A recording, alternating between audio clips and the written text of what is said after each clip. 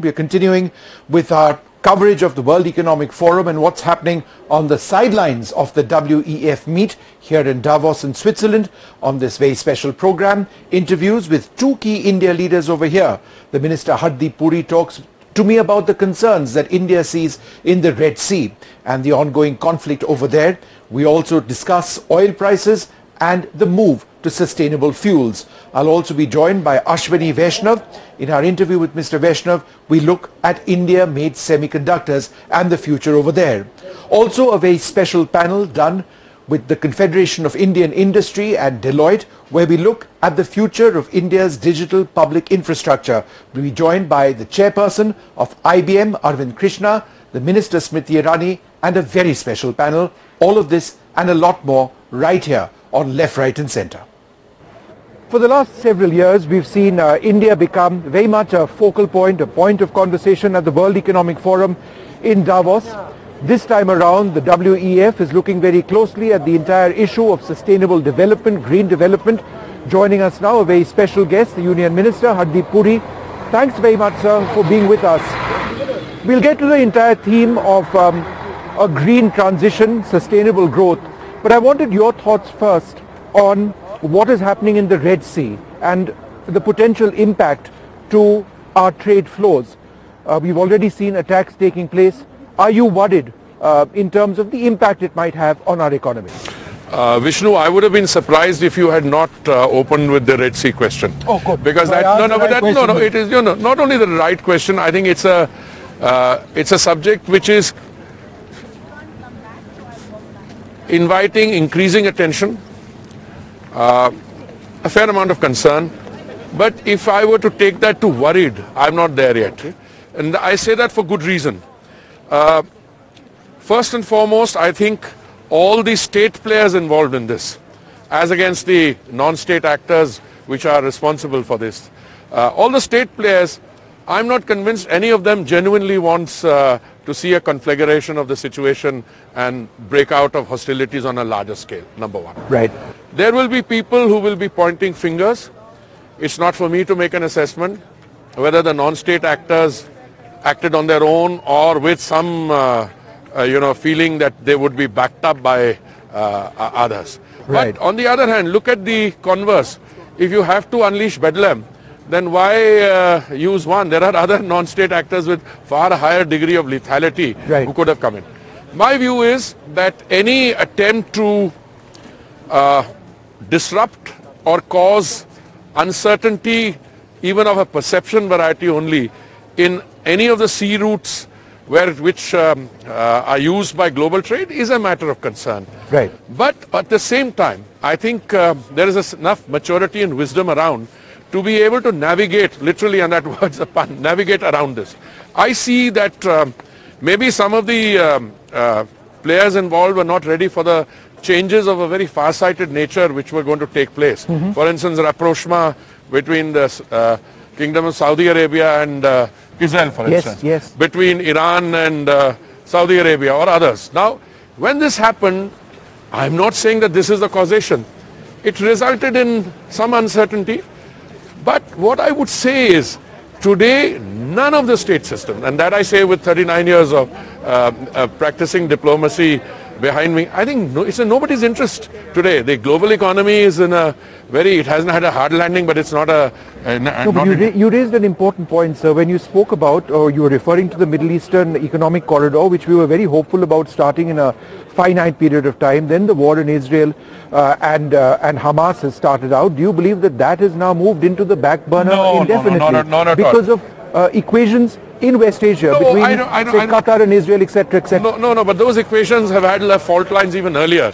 I mean, when the announcement of a Middle Eastern Economic Corridor were made, I don't think it was anybody's case that it would take place day after tomorrow. Right. You have to start up. I think all the basic infrastructure, the intent, everything is there. Mm-hmm. It will take a little time, but I think when you have hostilities of this kind, drone attacks, missile attacks on merchant shipping, etc. are taking place, you don't talk about these corridors then. But I think it's only a matter of time before some serious introspection is done by all those who can influence, and I use the word influence to moderate and help this, and I'm cautiously optimistic.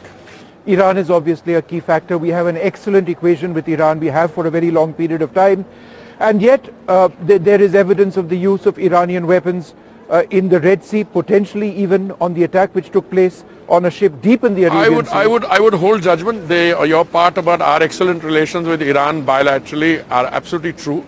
I think Iran discussions are taking place. I think the foreign minister was there. Yes. I think other people are there. And I think, as I said, I made a pretty strong categorical statement that I don't think it's in any state actor's interest just now to allow this situation to spiral out of control. Minister, thank you very much for speaking to us. Thank you very much. At the World Economic Forum meet, and certainly on the sidelines in Davos, Switzerland, artificial intelligence, the future of digital infrastructure rollouts, technology at so many levels are some of the key issues being raised. We've got a wonderful guest with us, the Minister Ashwini Vaishnaw. Thanks very much. Besides being Minister, these are themes that genuinely interest you, excite you as well. One of the key issues for India going forward will be semiconductors. And resilient supply chains, obviously. How is that key to some of our future plans? So semiconductor is a foundational technology. Everybody here at Davos is like, there are people, senior people who are really concerned about the resiliency of supply chain. Semiconductors go into practically everything that we manufacture these days. So there is a lot of excitement about India's entry into the semiconductor industry. People appreciate the focus on talent that we have done. The industry leaders appreciate the focus on design that we have done. People say that the first few steps that India has taken are absolutely the right steps. People are very happy with the progress of the Micron plant because within 90 days flat, the construction began. So that's something which is giving a lot of confidence to the world, to the global semiconductor industry. Yeah. From a geostrategic standpoint, this is also critical, isn't it? Because the availability of semiconductors has been limited to a couple of countries. We have a huge demand and we want to ensure that it is available for our industry when we need it. Absolutely. And that's why we have put so clear focus on developing a comprehensive ecosystem for semiconductors. And we have been supported and helped by some of the topmost leaders in this field across the world who have become members of the India Semiconductor Mission. So that is giving us very good, and today the interactions I've had with the industry leaders, they believe that this is the time when you can take the next leap. The next leap is basically starting projects to design some of the key chips that are needed in today's world. For example, for telecom, for example, for processor, for example, can you start working on your own GPU? These are the kind of inputs which are coming from the industry. That shows the level of confidence which industry has on India. And so this is something which India would be able to supply to the world, not just our industry going forward. Absolutely. Indian designed GPUs, semiconductors, and a lot of that, displays, for example, going out. So it would also set up a huge ecosystem in India with the generation of thousands of jobs. Absolutely. This is a global industry. What you design and manufacture in India can be used anywhere in the world. And given the geopolitical strategies and constraints which people are feeling all over the world, people have huge trust. The global industry has huge trust on India. And that's where Prime Minister Modi ji's work on the foreign policy and the kind of trust he has developed across the world has really played out. So that trust is very important. So the issue, one of the key themes in Davos this year is artificial intelligence. But the question which a lot of people have back home certainly is that, if there is more AI, then it means that there may be fewer jobs or people will be retrenched. How would you address this concern? There are two aspects of every technology that comes in. There will be transitions in the industry basis the new technology. So a lot of productivity gains will be there. There will be lots and lots of complex challenges which can be addressed, for example, climate change, for example, new drug discovery, for example, disease prevention, for example, getting earlier detection of diseases. All those things are, for example, agriculture. So these are the things in which AI can play a very positive role. Yes, there will be other negative aspects of the technology, like every other technology. When it comes, it will have. What we need to do is we have to see how can we harness the positive things and how can we save our society and the country and the economy from the negative side. Regulation is important not just within India but around the world as well, because when we talk about AI, we are talking about extremely advanced systems. We are talking about potential dangers which we have not even foreseen. Is this something that concerns you given the pace at which the technology is developing? Absolutely. Regulation of AI is today a very important topic discussed everywhere in practically every forum. Globally, there are concerns about copyright, there are concerns about the content which is getting created, there are concerns about racial bias, there are concerns about deep fakes, there are concerns about identity theft. So these are the concerns around which regulation is getting built, getting developed. We are part of the global thinking process. We chaired the GPay, which is basically a body of a very large number of almost 28 countries are members of that. And our thinking, which balances innovation and regulation, has been widely appreciated and widely acknowledged. All right. Well, wonderful. Thank you so much, Minister, for sharing your thoughts on so many issues. It's been an interesting WEF and Davos for all of us visiting from India. Thank you very much for speaking to us. Thank you, sir. Ladies and gentlemen, thank you very much for being here with us today. We've got a fantastic panel to discuss a theme which is very, very closely associated with the India growth story. It is the story of India's digital public infrastructure. It's a story where there's been profound transformation affecting the lives of more than 1 billion plus in India. It's a story where India's experience, our digital backend, our infrastructure, and our professionals believe that there is promise of extending this technology to several other parts of the world. This is something that was discussed at great length at the G20 process as well.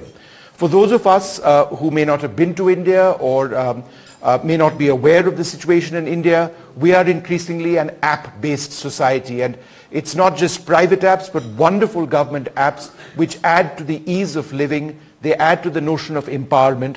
Apps such as Aadhaar, DigiLocker, DigiYatra, multiple banking services which operate now exist across the country on a fairly robust 5G network which is actually being scaled up substantially. Joining us in this conversation, Smriti Irani, the Union Minister of Women and Child Development. Thanks, ma'am, very much for being with us. R. Dinesh, the President of the Confederation of Indian Industry. Arvind Krishna, the Chairperson of IBM. Romal Shetty, the CEO South Asia of Deloitte. R.K. Singh, the Secretary of the Department of Promotion of Industry and Internal Trade with the Government of India. Chandrajit Banerjee, to my left, the Director General of the Confederation of Indian Industry. I'd like to go across first to the Minister, Smriti Irani. Ma'am, you speak so passionately about empowerment. You speak about women's rights. But when we speak about India's digital transformation and the digital infrastructure which exists, how is it ultimately about empowering 1 billion plus in our country? I think one of the greatest examples of empowerment and bridging the gap was witnessed when the pandemic hit globally. We are a nation which was for decades in the vaccine line. The fact that India's inherent capacity to innovate frugally, to deliver to beneficiaries the promise of good governance, was in some way juxtapositioned digitally, and the fact that digital democracy can deliver timely so and justly so was most visible during the pandemic.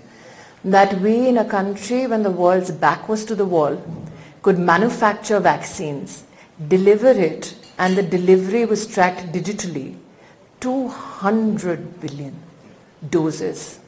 And that apart, that we extended with a sense of humility and with our promise to serve large aspects of humanity to 160 nations. The pharmacological success of India was, I think, resolute and resounding across the globe. But more so when we speak about the tenets of democracy. How has Digital India delivered? This year, 945 million Indians are eligible to vote. But when they go to vote, they will go with their bio-authorized cards, which will help the officials identify them. that after the last vote is cast, it is computed through electronic machines and declared in just 3 days. Tell me a more vibrant democracy in the world that delivers electronically or digitally democracy itself. Absolutely. Mr. Krishna, let me come to you next. You know, the Minister very passionately speaking about digital transformation and democracy through the digital prism which exists. How much of this can actually be taken outside? What are some of the experiences which you feel can be translated into something substantial in other markets? So two aspects to that. First, I absolutely agree with the Minister in terms of the empowerment it brings to all of the people as well as the growth opportunity it brings. Let's first talk about the services side. So if I look at just the pandemic, to stick to that example, during the pandemic people were working remotely, people were working from home. If the digital infrastructure did not exist, that meant that we would have had 10 to 20 million people out of employment and unable to work. I'll give you our experience. We have tens of thousands of people in India, 98% productivity through the entire pandemic, through the worst of it and through all of the remote working that had to happen. Without that digital infrastructure, and it's more than just a telephone line or a VPN or a remote PC, it meant that they had to be able to function from home. So all of the apps, all of the delivery, all of the e-commerce allowed and enabled that to work. That, by the way, can be measured in the hundreds of billions of dollars in terms of productivity and in terms of GDP contribution towards India because of the DPI. The second is the opportunity that I believe is going to come. And you're right, it was discussed during the B20. I think it'll go faster maybe in another year or two. But people are looking at the low cost, the fact that half the world's digital transactions are now happening over the UPI system in terms of volume and at a cost that is 1% that which other countries are seeing. And that is something which people are looking at now and saying, can we build such a system?